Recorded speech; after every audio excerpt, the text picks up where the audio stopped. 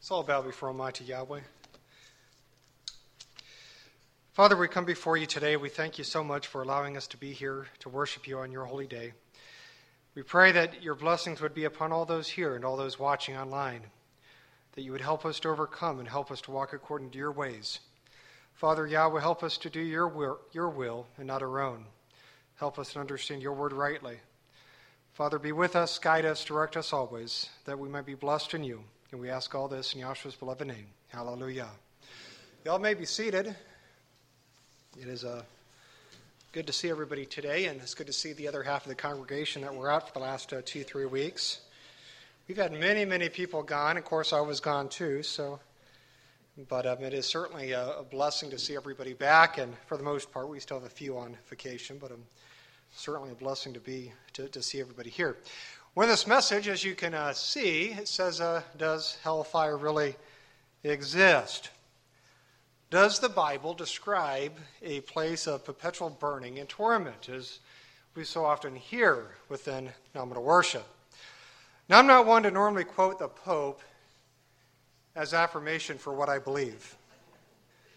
But in this case, I agree with the Pope.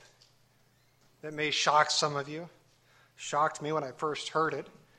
In a recent interview, according to the Pope, now some debate this, but according to an interview, as a private interview, the Pope said that people simply vanish away. So this is from Newsweek. By the way, you can find this CNN and Fox News, all the mainstream news sources, but this one's entitled Does Hell Exist? Pope Francis says no. In a new interview, that could change Catholic Church forever. Catholic Pope Francis made a startling revelation Thursday by stating that hell did not exist in an interview with a leading liberal Italian newspaper. Seemingly going against centuries of core Christian belief, Pope Francis said the souls of sinners simply vanished after death and were now subject to an eternity of punishment.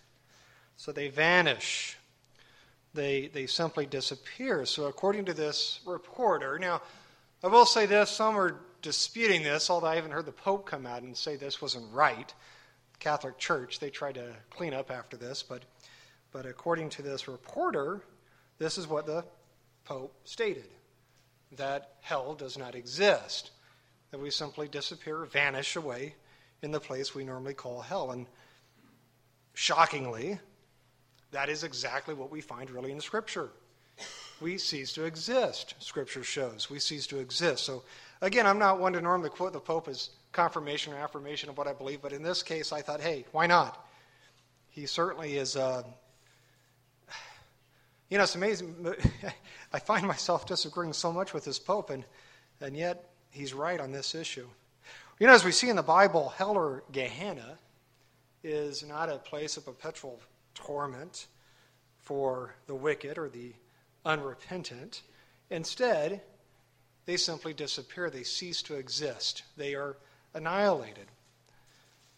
They are annihilated. They are destroyed within this fire. So in essence, once a person suffers the punishment of Gehenna, they cease to exist. Just as we find here from this Pope. Now, when I say Gehenna or hell, I normally say Gehenna. Why is that?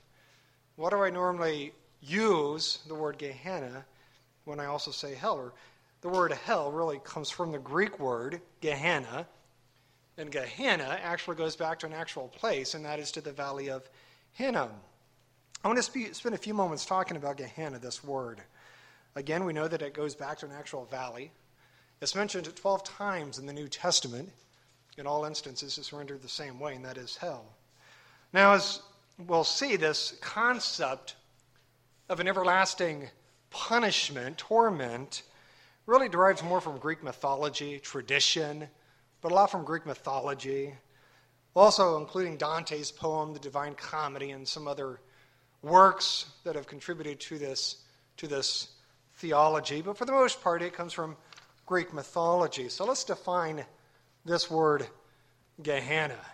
So here's how Strong's defines Gehenna. It says of Hebrew origin, 1516, also 2011, valley of the son of Hinnom, Gehenna, or Gehinnom, a valley of Jerusalem used figuratively as a name for the place or state of everlasting punishment. So Strong's, number one, says here that Gehenna is of Hebrew origin. It's really important to understand that. Matter of fact, how many people realize there's so many words we find in the New Testament that are of Hebrew origin? Words like Satan. Well, that's a Hebrew word. It's not a Greek word. Lama sabachthani, as Joshua said as he's hanging on the tree. Also, that's not Greek. There are so many Hebrew words within the New Testament, and Gehenna is one. It goes back to the Valley of Hinnom. Now, we know what the Valley of Hinnom was used for historically. The Valley of Hinnom is where the Israelites would throw their trash. They would throw their dead animals. They would throw their garbage. Essentially, this was the dump for the ancient Israelites of old. Now, it also says here that this is a place of future perpetual torment. Future perpetual torment. Or it's a place of everlasting punishment, as it says in this passage. Now, again, this concept of an everlasting punishment has more to do with Greek mythology than it does with Scripture.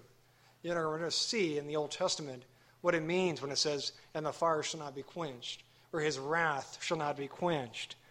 It explains it. We see that it's not a perpetual state. I want to look at now another source.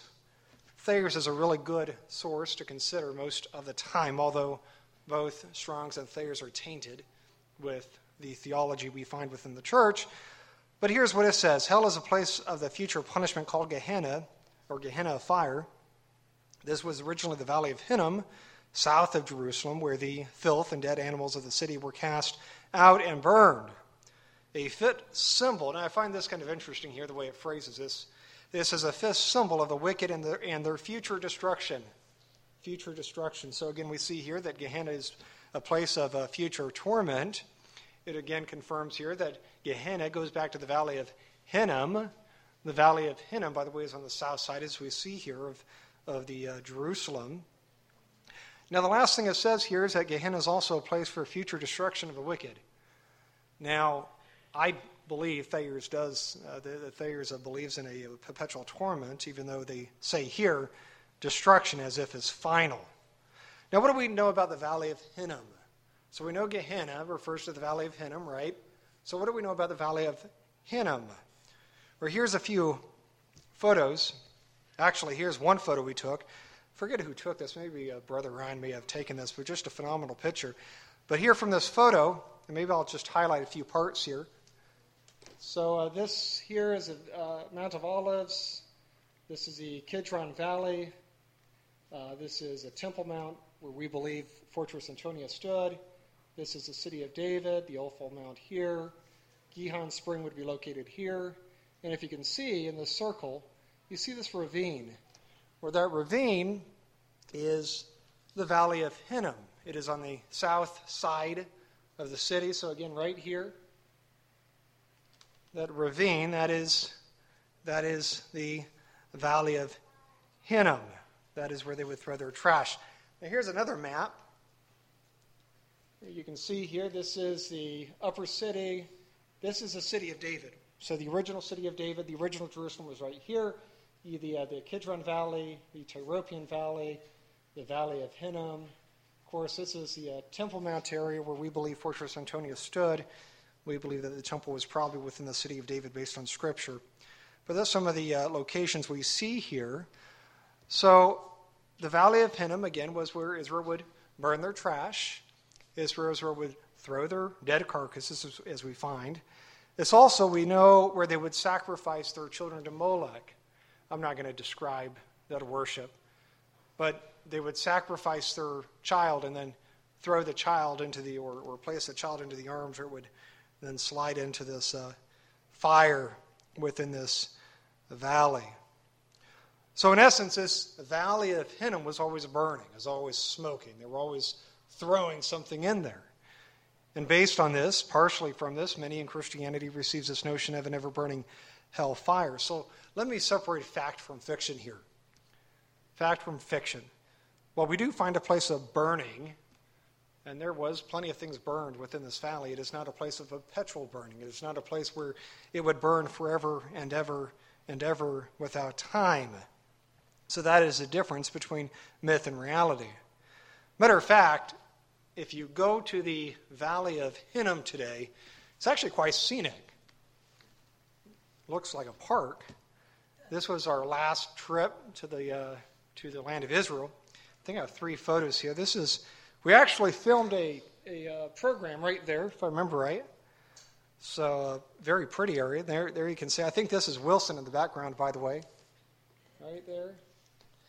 He took thousands upon thousands of photos while in Israel. But you can see it's a very pretty valley today. Now, you do see some trash still, so I guess some things never die out. Here's another picture here, again, nice and green. Matter of fact, the greenest place in Israel was the Valley of Hinnom, believe it or not, which I found kind of ironic considering what it was and what it represents. And yet we see that is very, very green. So this is the Valley of Hinnom. This is where the tradition, if you will, of an ever-burning hellfire derives from. And again, this is where Israel would throw their trash. Now, this is also where I believe, and we believe, where the final judgment will take place in the book of Revelation. The book of Revelation speaks about a lake of fire.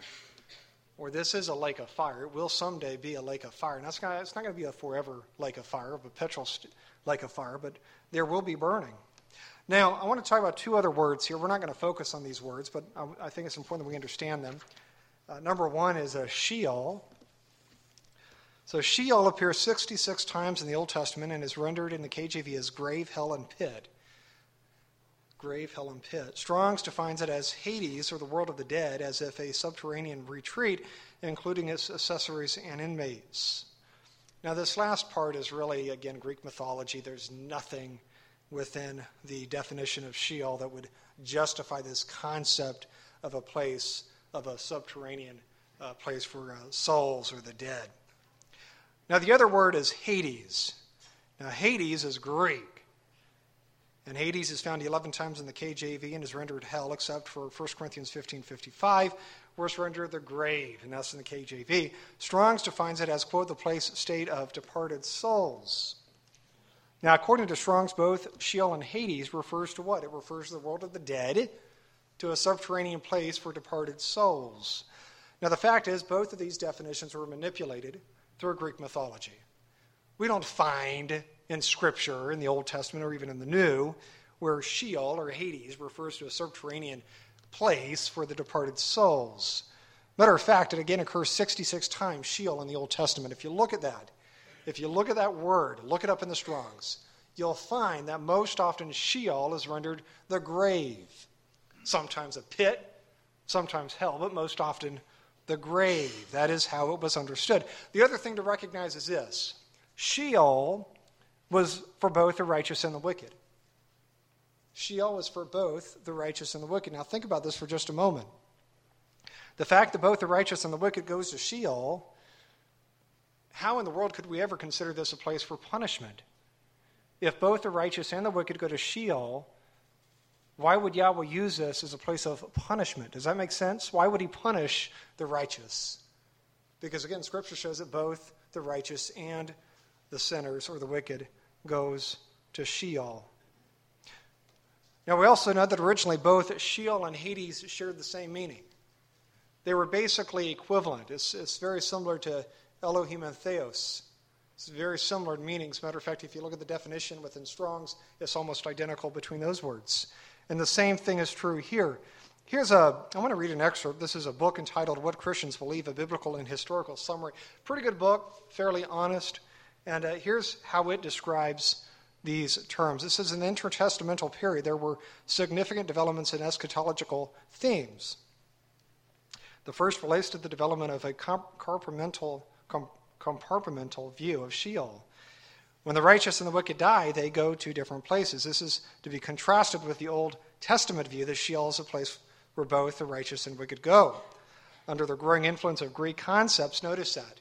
Notice what it says. Under the growing influence of Greek concepts of a distinct body and soul, some Jews taught that after death, the immortal soul, perishable soul, once detached from the ties of the flesh and thus freed from bondage, flies happily upwards. That's a quote from Josephus. It says, on the other hand, the wicked go to Sheol, which is now identical with the Greek Hades. This region of damnation is also called Gehenna. See, they mix all these terms up, by the way. A place of eternal fire, originally the old rubbish heap, into place of child sacrifice south of Mount Zion in Jerusalem. It was known as the Valley of Hinnom, and that's page 423 and 424 within this book. So as we've already talked about, we see here that Sheol and Hades share the same meaning, and that Sheol was both a place for the righteous and for the wicked, and that's very important to realize. Contrary to what most believe, Sheol and Hades refers to the grave and not to a place for immortal souls.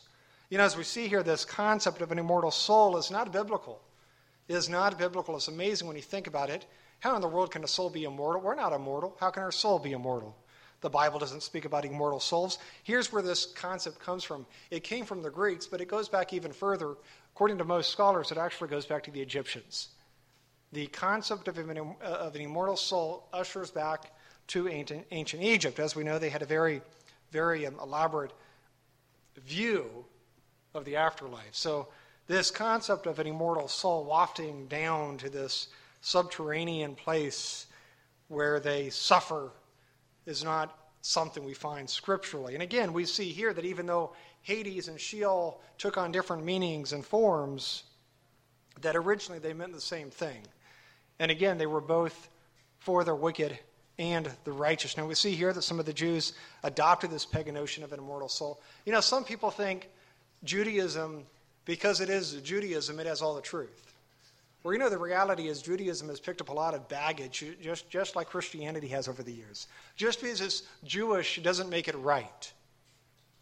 They have something called the Talmud, they have something called the Mishnah, they have something worse even called the Kabbalah. And believe me, this is not based on Scripture. They have many, many traditions. Matter of fact, they believe, just as the Roman Church does, that the rabbis have the authority to add to the word. So again, just because it's Jewish does not mean it's right. We see here that Judaism picked up this concept of an immortal soul, where? From this Grecian influence, which really was, again, borrowed all the way back to the Egyptians. Now we also see here a connection between, again, Gehenna and the Valley of Hinnom. As we've already seen, Gehenna today is no longer burning. I can assure you I've been there. I've been to hell. I've been back. It's no longer burning. It's no longer, there's nothing but green grass. That is it. So where in the Bible do we find this concept of hellfire, of this everlasting fire that's going to torment mankind forever and ever without rest or release? There's many, many passages they use, so we're going to look at many of them today. I'd like to begin, though, with Isaiah 66. Isaiah 66, verse 24 says, "And they shall go forth and look upon the carcasses of the men that have transgressed against me, for their worm shall not die, neither shall their fire be quenched, and they shall be an abhorring unto all flesh." Now, based on what Isaiah says here about the worm not dying and the fire not being quenched, many believe this supports this concept of an ever-burning hellfire. Many believe this supports this notion of hell. Well, number one, we know that worms are not immortal. Just as souls are not immortal, worms are not immortal. There has to be some other explanation here besides immortal worms. What we see here is a worm's not dying. This is simply a reference to Yahweh's annihilation, to his destruction. This is what we find within this passage. So when it says the worm shall not die, basically what it's saying is that the worm shall not die until Yahweh's judgment has been fulfilled. That is what we find here. Now, this also explains Isaiah's statement of the fire not being quenched. Again, it simply refers to the totality of Yahweh's judgment. Once Yahweh's judgment is complete, that worm will not live, and that fire will not continue. That worm will die, and that fire will be quenched. Now, we see many examples of this. So how do we know we're right? How do we know that this is not describing this concept of an ever-burning hellfire? It certainly seems to on the surface. We actually see several examples of similar language within the Old Testament prophets. But here's the difference. We know the context. And we know based on the context that this is no longer burning. So let's look at a few of those examples now. Let's look at a few examples showing where this notion of it shall not be quenched does not refer to forever or without end. So the first example is 2 Kings 22. 2 Kings 22 verse 17 says, because they have forsaken me and have burned incense unto other mighty ones, that they might provoke me to anger with all the works of their hands, therefore my wrath shall be kindled against this place and shall not be quenched. Now this message historically was given to King Josiah. This was in response to Judah's sin, not only under Josiah, obviously. This was accounting for Judah's long history of rebellion. And we know that Josiah was a great king. Matter of fact, because Josiah himself followed Yahweh, we know that he himself found mercy with him, and that Israel did have some success under this king. So what is this prophecy referring to? It's referring to Israel's demise, future demise, by the Babylonians. This is what this prophecy is referring to, the demise by the hands of the Babylonians. So based on how many understand this concept of something not being quenched, again, as we saw in Isaiah 66, the worm does not die, the fire shall not be quenched. Or here it says the same thing, that Yahweh's wrath will not be quenched. Or based on this, we should assume then that Israel would never more exist, right? Once Babylon removed Judah, that Judah would no longer exist, but we know this is not the case. We know that Judah experienced a full restitution, a full restoration after the conquest of Medo-Persia.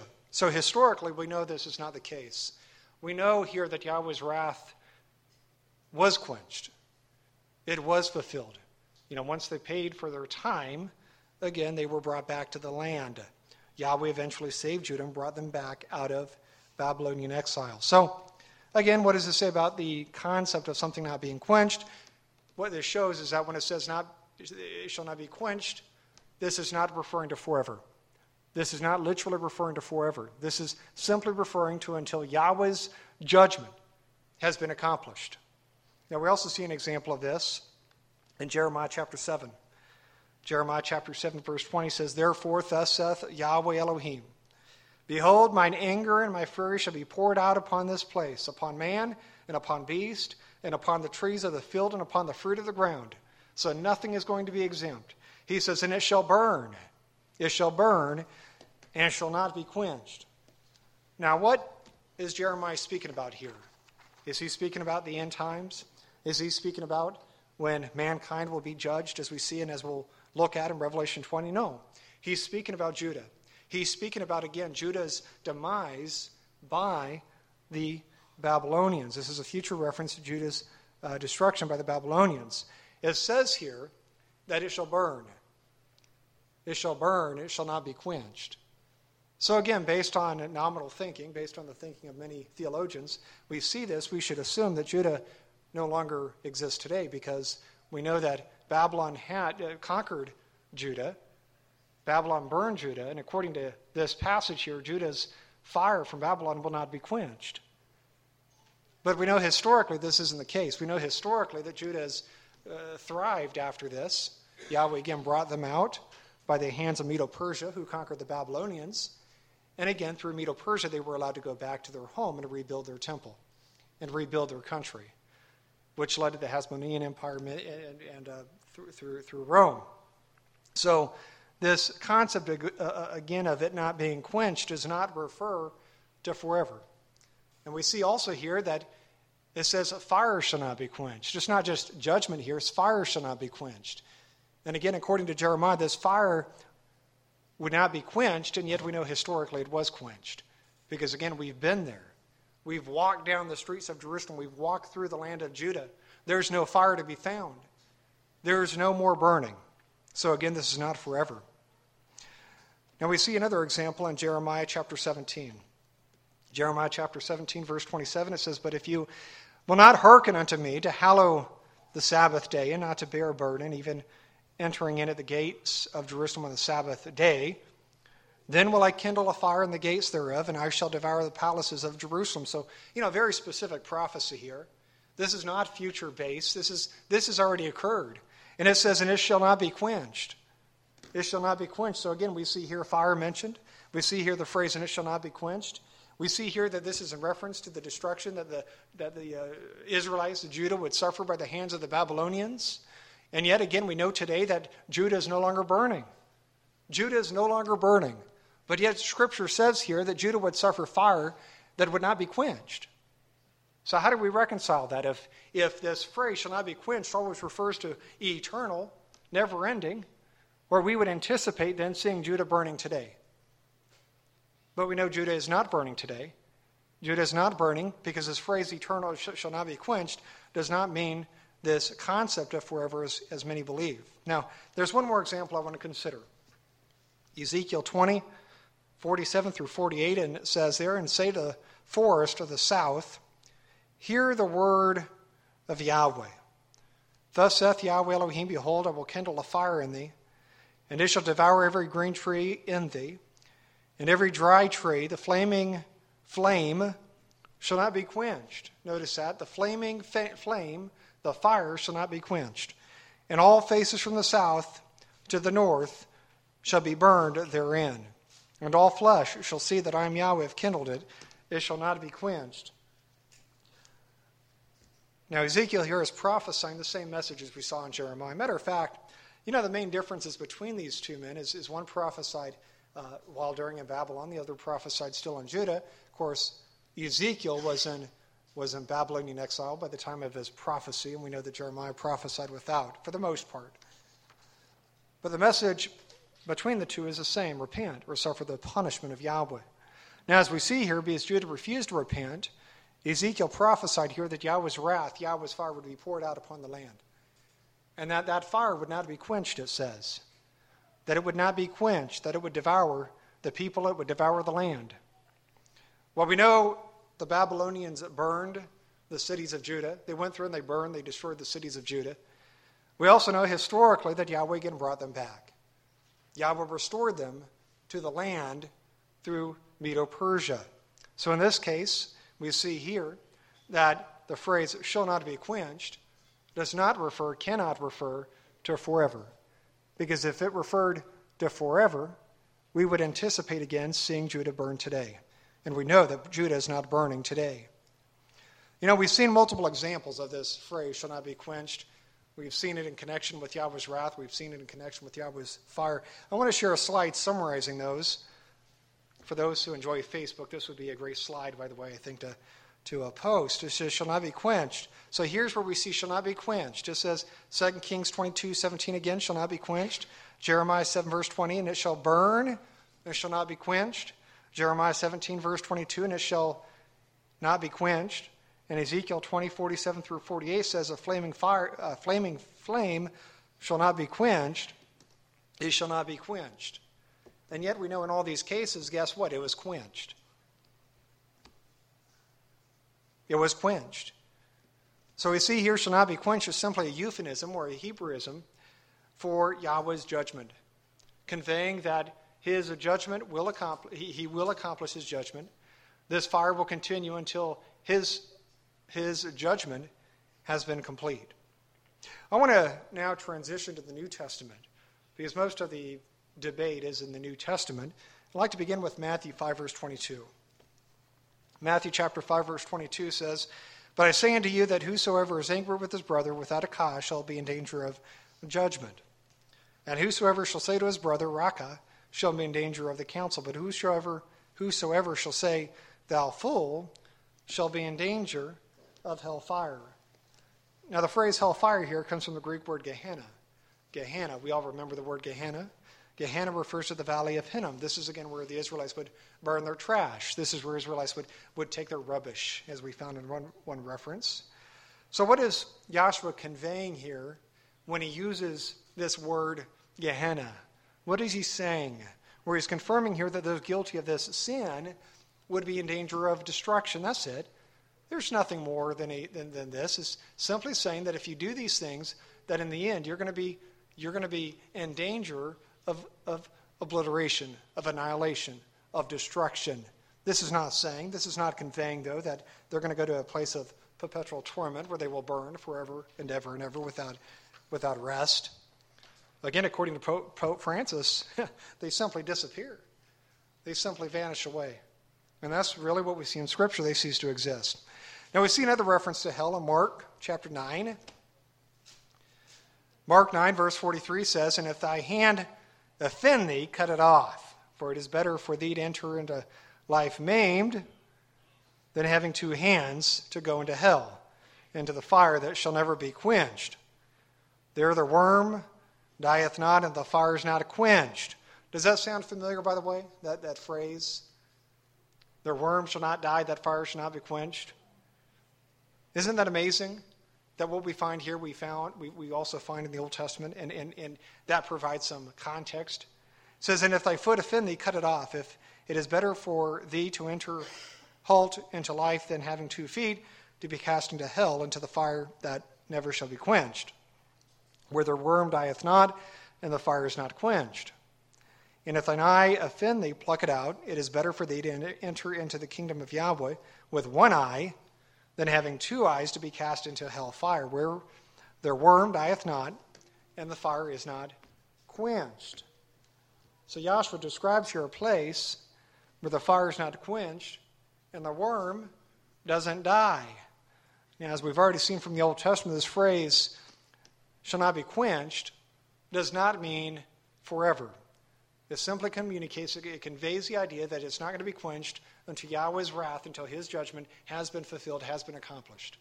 Just as we saw with Judah, just as we saw with the cities of Judah, that Yahweh prophesied that the Babylonians would destroy those cities with fire, and he says, and the fire shall not be quenched, or those fires were not quenched, not until his will was accomplished.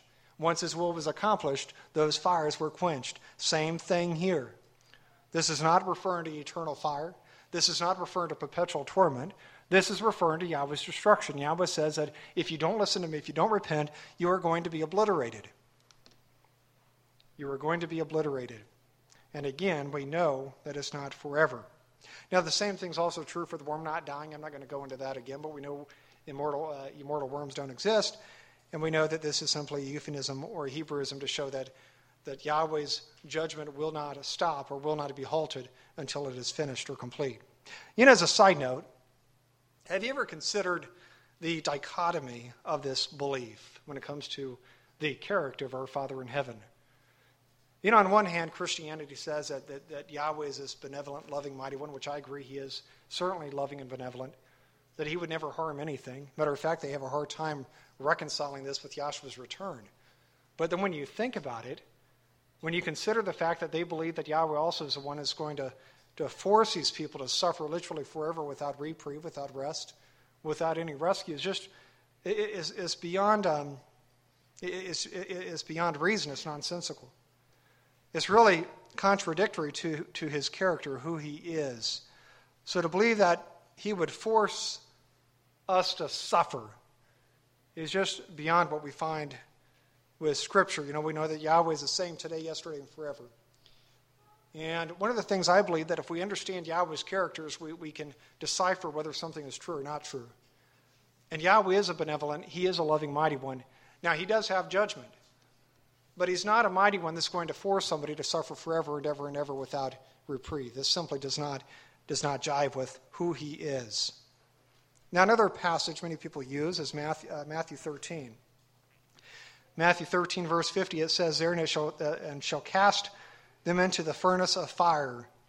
There shall be wailing and gnashing of teeth. So the belief here, based on this phrase, wailing and the gnashing of teeth, that this must refer to an ever-burning hell fire where people will be tormented forever and ever. Now, I believe that this can also be explained with the suffering they will experience in Gehenna. Again, we don't believe that Gehenna is forever. We don't believe that the lake of fire is forever, but we do believe that there will be a lake of fire. And we do believe that those who defy Yahweh will someday suffer within that lake of fire. They're going to be consumed, but they're not going to suffer forever. They're not going to suffer forever. But I can assure you, for whatever time that is, there will be wailing and the gnashing of teeth. Whether that's a minute or whatever it is, there will be wailing and gnashing of teeth. Now, one of the most common passages used is the passage in Matthew chapter 25. Matthew 25, 41, and I'm also going to read 46 here. It says, Then shall he say also unto them on the left hand, Depart from me, you cursed, into everlasting fire, prepared for the devil and his angels. And these shall go away into everlasting punishment, but the righteous into life eternal. So Yahshua here warns of two things. Number one, everlasting fire. And then he says everlasting punishment. So we see two things. Both it says everlasting. But as we've already seen, this concept of something everlasting or not being quenched refers not to forever, not to perpetual, but simply to Yahweh's destruction, simply to the destruction of the wicked. Again, as we saw in Jeremiah and Ezekiel, in the case of Judah, who also suffered fire that was not quenched, again, that fire was quenched. That fire today is no longer burning, and as a result, we can apply that here. Yahshua is simply conveying here those who defy him, those who defy Almighty Yahweh will be destroyed. They will suffer forever lasting destruction. Now, something we haven't talked about yet, I want to sort of mention the Hebrew word olam. Olam. For those who know anything about Hebrew, this is a pretty common word. It means forever. Forever. Now, many of us, most of us, I'll use this, let me read this first and then we'll use this example. The word olam can refer to something being forever, perpetual. Yahweh's feast days are forever. We know that. It's a perpetual command. We know that they're going to be kept forever. But we also know that this word olam can refer to a duration in time. In fact, according to Vines, the major occurrence of this word is used as a, quote, simple duration. It is not used as forever or never ending or perpetual, so olam does not always mean forever. It can simply refer to a duration of time. And again, those who suffer the lake of fire will suffer for a duration of time, but not forever. But not forever. And we use the word forever the same way in the English language. Most of you have kids. There's nothing more distracting than when you're going somewhere and your kid says, "Are we almost there yet?" And we'll say, "No." And they'll say something like, "It's taking forever." Or they're not literally referring to forever, but it's taken a long time. Or maybe it's just taken a short time and they're just impatient. Whatever it is, I won't speak for my kids, but that is how many of us use this word forever. It's not perpetual. It's not forever in that sense. It's simply a duration of time. Now, some may also point out and ask, what did Yahshua mean here when he said everlasting punishment? Wouldn't this show that we are punished forever, not just for a short period of time? Well, it's important to realize that there's a difference between punishment and punishing. There's a difference between punishment and punishing. Now, if he would have said eternal or everlasting punishing, or maybe that would convey this thought of suffering forever. But he doesn't say that here. He says eternal punishment, meaning that the state of that condition is forever. But they're not suffering forever. The state is forever, not the suffering. So they will no more have being. They will no longer exist. They will simply disappear. They will vanish away. They will cease to exist. I want to consider now a parable that many use to defend this idea of an ever-burning hellfire. That's the parable of Lazarus and the rich man. It's found in Luke chapter 16. Now, it's quite a bit of reading here, but I'm going to read the entire parable. Luke 16, 19 through 31. It says, "There was a certain rich man, which was clothed in purple, fine linen, fared sumptuously every day. And there was a certain beggar named Lazarus, which was laid at his gate, full of sores, and desiring to be fed with the crumbs which fell from the rich man's table. Moreover, the dogs came and licked his sores. And it came to pass that the beggar died and was carried by the angels into Abraham's bosom. The rich man also died and was buried. And in hell he lifted up his eyes, being in torments, and sees Abraham afar off and Lazarus in his bosom. And he cried and said, Father Abraham, have mercy on me, and send Lazarus, that he may dip the tip of his finger in water and cool my tongue, for I am tormented in this flame. But Abraham said, Son, remember that thou in thy lifetime received thy good things, and likewise Lazarus received evil things. But now he is comforted, and thou art tormented. And beside all this, between us and you there is a great gulf fixed, so that they which would pass from hence to you cannot, neither can they pass to us that would come from thence. Then he said, I pray thee, therefore, Father, that thou wouldest send him to my father's house, for I have 5 brethren, that he may testify unto them, lest they also come into this place of torment. Abraham said unto him, They have Moses and the prophets, let them hear them. And he said, Nay, Father Abraham, but if one went unto them from the dead, they will repent. And he said unto him, If they hear not Moses and the prophets, neither shall they be persuaded, though one rose from the dead. Now, to begin with, it's important to realize what this is. What we see here is a parable. This is a parable, meaning that the message here is symbolic and not literal, not in all ways anyway. In short, I believe Yahshua is describing the division here between Jews and Gentiles. That's what we find. He's describing the division between Jews and Gentiles. In this case, Lazarus would represent the Gentiles, and the rich man would represent the Jews. Now, when I say Jews, the Jews here specifically are those who are hypocritical, I believe, and those who would put a division between them and other nationalities, as we often saw with the Pharisaical leaders. What's amazing about this passage and this message is that the Apostle Paul spends a great deal of time in the New Testament speaking about this division, speaking about how Yahshua broke down this wall that separated Jew from Gentile, and that we are all part of the same promise. Matter of fact, in Galatians, we find there that ethnicity, social status, gender, none of that has any meaning when it comes to salvation. He says that we are all one. We are all one, and if he says we are one in Messiah, we are also heirs of Abraham, as we see here.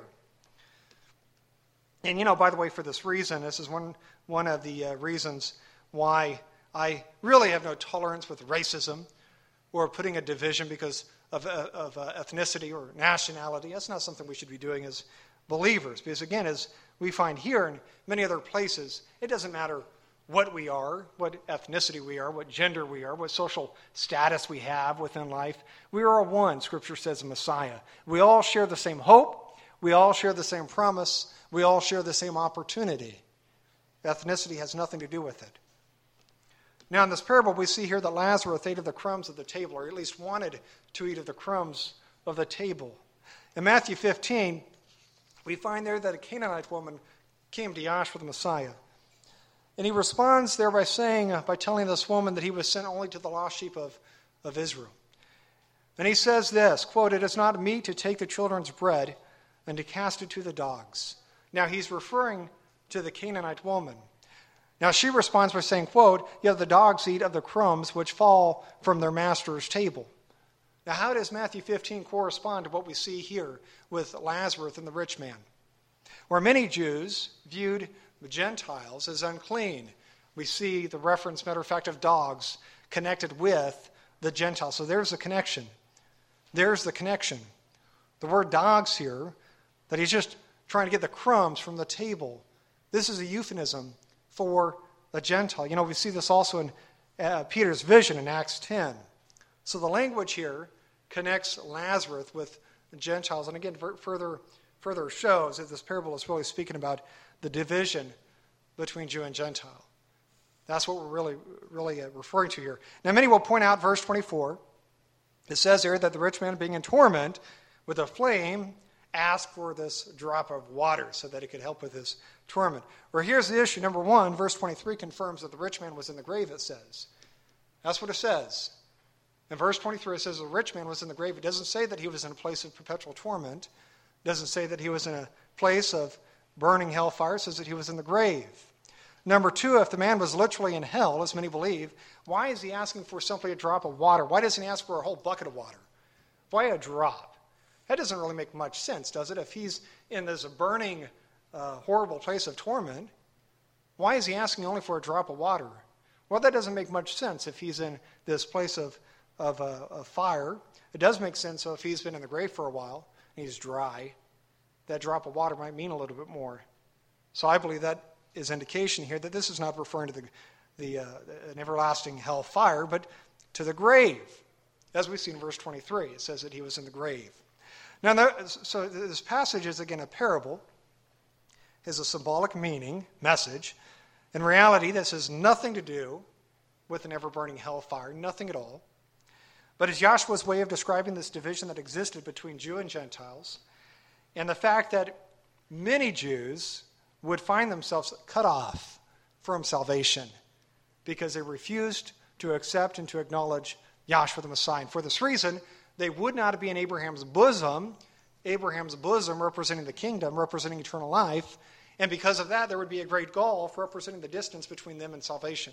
Because, again, they refused to accept Yahshua the Messiah. So, again, this has nothing to do with eternal damnation. This has nothing to do with hellfire. This has everything to do with this concept of division with ethnicities. I want to move on now to Revelation 19. Revelation 19, verse 20. It says there, and the beast was taken. Now the beast, as we all know, is the anti-Messiah. This is the man of sin, the son of perdition. And with him the false prophet that wrought miracles before him, with which he deceived them that had received the mark of the beast, and them that worshipped his image. So we see three groups here. Number one, we see the beast. Number two, we see the false prophet. Number three, we see those who received his image, those who worshipped him. It says these both were cast alive into the lake of fire burning with brimstone. So what do we see here? We see here the beast, again, the man of sin, the son of perdition, and his false prophet, and those who worshipped them, that they're going to be thrown into the lake of fire. Now, what do we not see? We see no mention of the word eternal here, do we? We see no mention of the word suffering forever. But even if we did, we know that this would still be a euphemism for Yahweh's judgment, that it's not literally forever. But we don't see that. We simply see that they're going to be thrown into the lake of fire. And again, we believe in a lake of fire. We believe that there's going to be an actual fire where people will be consumed for their iniquity. I want to transition now to what I consider two of the more challenging passages to really answer in Scripture when it comes to this notion of hellfire. On the surface, both examples seem to convey this idea, this thought of an ever-burning fire and torment without any rest. Now, the first one's in Revelation 14. Revelation 14, 9 through 11 says this, and the third angel followed them, saying with a loud voice, if any man worship the beast in his image, and receive his mark in his forehead or in his hand, the same shall drink of the wine of the wrath of Elohim, which is poured out without mixture into the cup of his indignation or wrath, and he shall be tormented with fire and brimstone in the presence of the holy angels and in the presence of the Lamb, and the smoke of their torment ascends up forever and ever, and they have no rest day nor night, who worship the beast in his image, and whosoever receives the mark of his name. So we see here that those who accept the mark of the beast, those who worship the beast, those who defy our Father in heaven, that they're going to share in the wrath prepared for the beast and the false prophet. It says here that they will be tormented with fire and brimstone, and they will have no rest day or night. Now, based on the Greek, this passage seems to convey what we find in the English, that those who receive the mark will literally suffer forever and ever without rest. So how do we explain this? Well, again, I think the language is simply symbolic. It's symbolic, it's not literal. The language here is describing the destruction those will receive who receives the mark of the beast, what they will suffer. Matter of fact, I want to look at an example before going to our second passage. In Isaiah 34, we see a language here that's very similar to what we see here in Revelation. And yet we know that this is not forever. This is not burning forever anyway. Isaiah 34, 8 through 11, it says, for it is a day of Yahweh's vengeance. Now this is, I believe, speaking about the day of Yahshua's return. It says, in the year of recompenses for the controversy of Zion, and the streams thereof shall be turned into pitch, and the dust thereof into brimstone, and the land thereof shall become burning pitch. It shall not be quenched day nor night. The smoke thereof shall go up forever and ever. That sounds very similar to what we see also in Revelation 14. It says, from generation to generation it shall lie waste. None shall pass through it forever and ever. But the cormorant and the bittern shall possess it. The owl also and the raven shall dwell in it. And he shall stretch out upon it the line of confusion and the stones of emptiness. Now, according to verse 6, the wrath here is focused on Bozrah and Idumea. Idumea is the land of Edom. Now, both of these locations are within the modern nation of Jordan today. What I want to focus on is what we see in verse 10. It says here that the fire, the brimstone, will not be quenched. It's not going to be quenched in Bozrah and Edom. And it says there that their smoke will ascend up forever and ever, from one generation to another. Again, this sounds very, very similar to what we see also in Revelation 14, doesn't it? It's almost verbatim what we see in Revelation 14. But what else, though, do we see here in Isaiah 34? It says here that Bozrah and Edom will lie in waste, and the birds, and we see later in the passage that even wild beasts, it says, will make this their home. Or can a beast or a bird make a place that is burning forever and ever their home? Or of course not. This is not referring to burning forever and ever. Now, maybe it's going to remain desolate forever. That's a possibility. It seems to convey that. Maybe it's going to remain desolate. But certainly it's not going to burn forever. Again, as the language here shall not be quenched, and it's going to, the smoke's going to ascend up forever and ever, is simply a euphemism, it's a Hebrewism to show that the destruction will be complete.